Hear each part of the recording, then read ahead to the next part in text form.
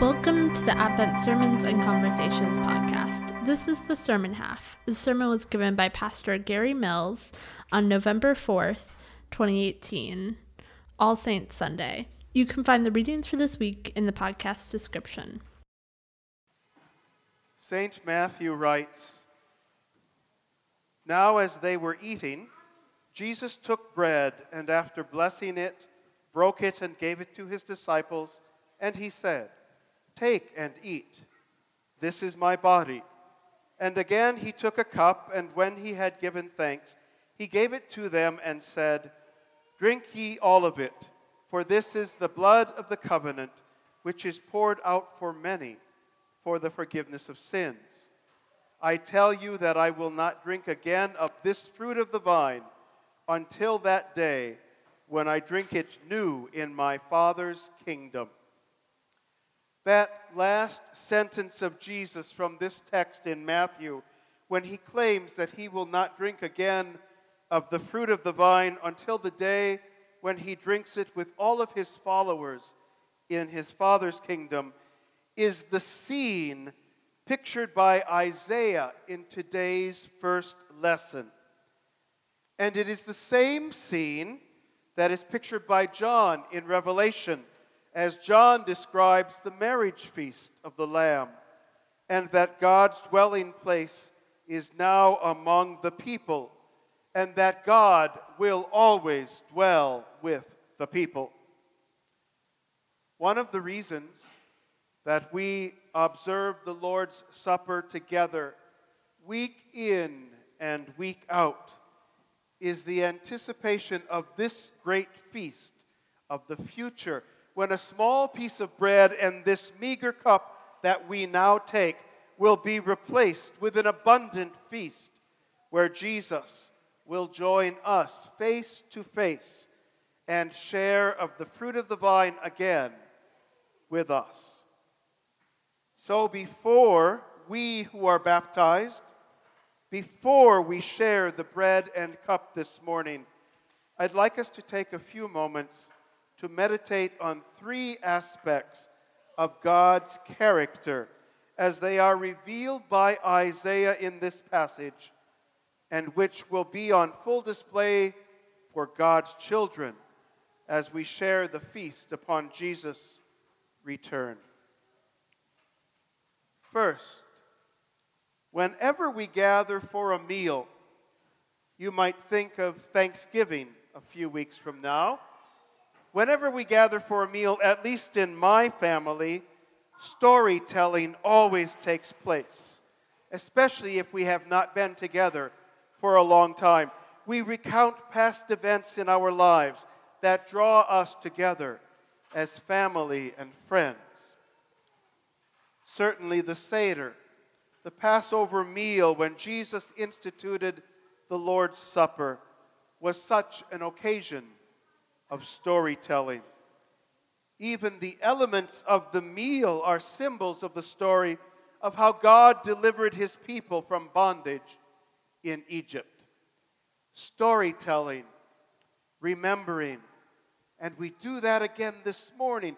Do this in remembrance of me. We tell the story time and time again. It is never old, it is always repeated and always fresh for those who follow Christ. And when the entire remnant gathers together at this great feast of the Lamb that Isaiah describes, we will certainly have some stories to tell about our faith as well, and celebrate the great things that God has done for us, the great things that God is doing for us in Jesus Christ. God, our stronghold, our shelter, the shade for God's people.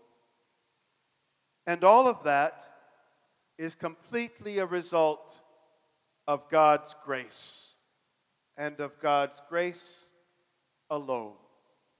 In fact, everyone who will be at this great banquet will only be there because of God's grace, and not because of something or anything that we have earned or that we have done or can do. It is only by invitation and God's grace that we can come to this great banquet and be thankful for the grace of God in our lives. Second, when God saves and rescues us through His grace, He never leaves us alone, but rather gathers us into community, into the church, the communion for all the saints, and all are invited to the table. Isaiah proclaims that God's grace and God's invitation are for all peoples, all nations, all faces, emphasizing that God's grace is available to all. There are no barriers. There are no walls that will be constructed. There are no troops gathering to keep us out. The color of our skin, the language that we speak, our political leanings, our marital status or immigration status, none of that will matter when God calls us together. And indeed, contrary to the lies and the false teachings of some of the leaders of our time, none of it matters today either. All that matters is our belief in Jesus Christ as the host of this meal, as the one who sacrificed His life so that water might be poured out on our heads, so that we die with Him, so that we might rise with Him. All are welcome to the freedom, the hope, and promise of this meal, this feast that belongs to the citizens of God's kingdom. No red neckties, no red shoes, no red caps can keep us out, for God invites all to this feast. And those who would seek to be holier than thou, those who would seek to tell another untruth, those who act unlike Christ and dehumanize through their words our brothers and sisters, they must be held to account and perhaps even removed from offices of authority, be they religious or political leaders. Jesus sets the model for us, my dear friends.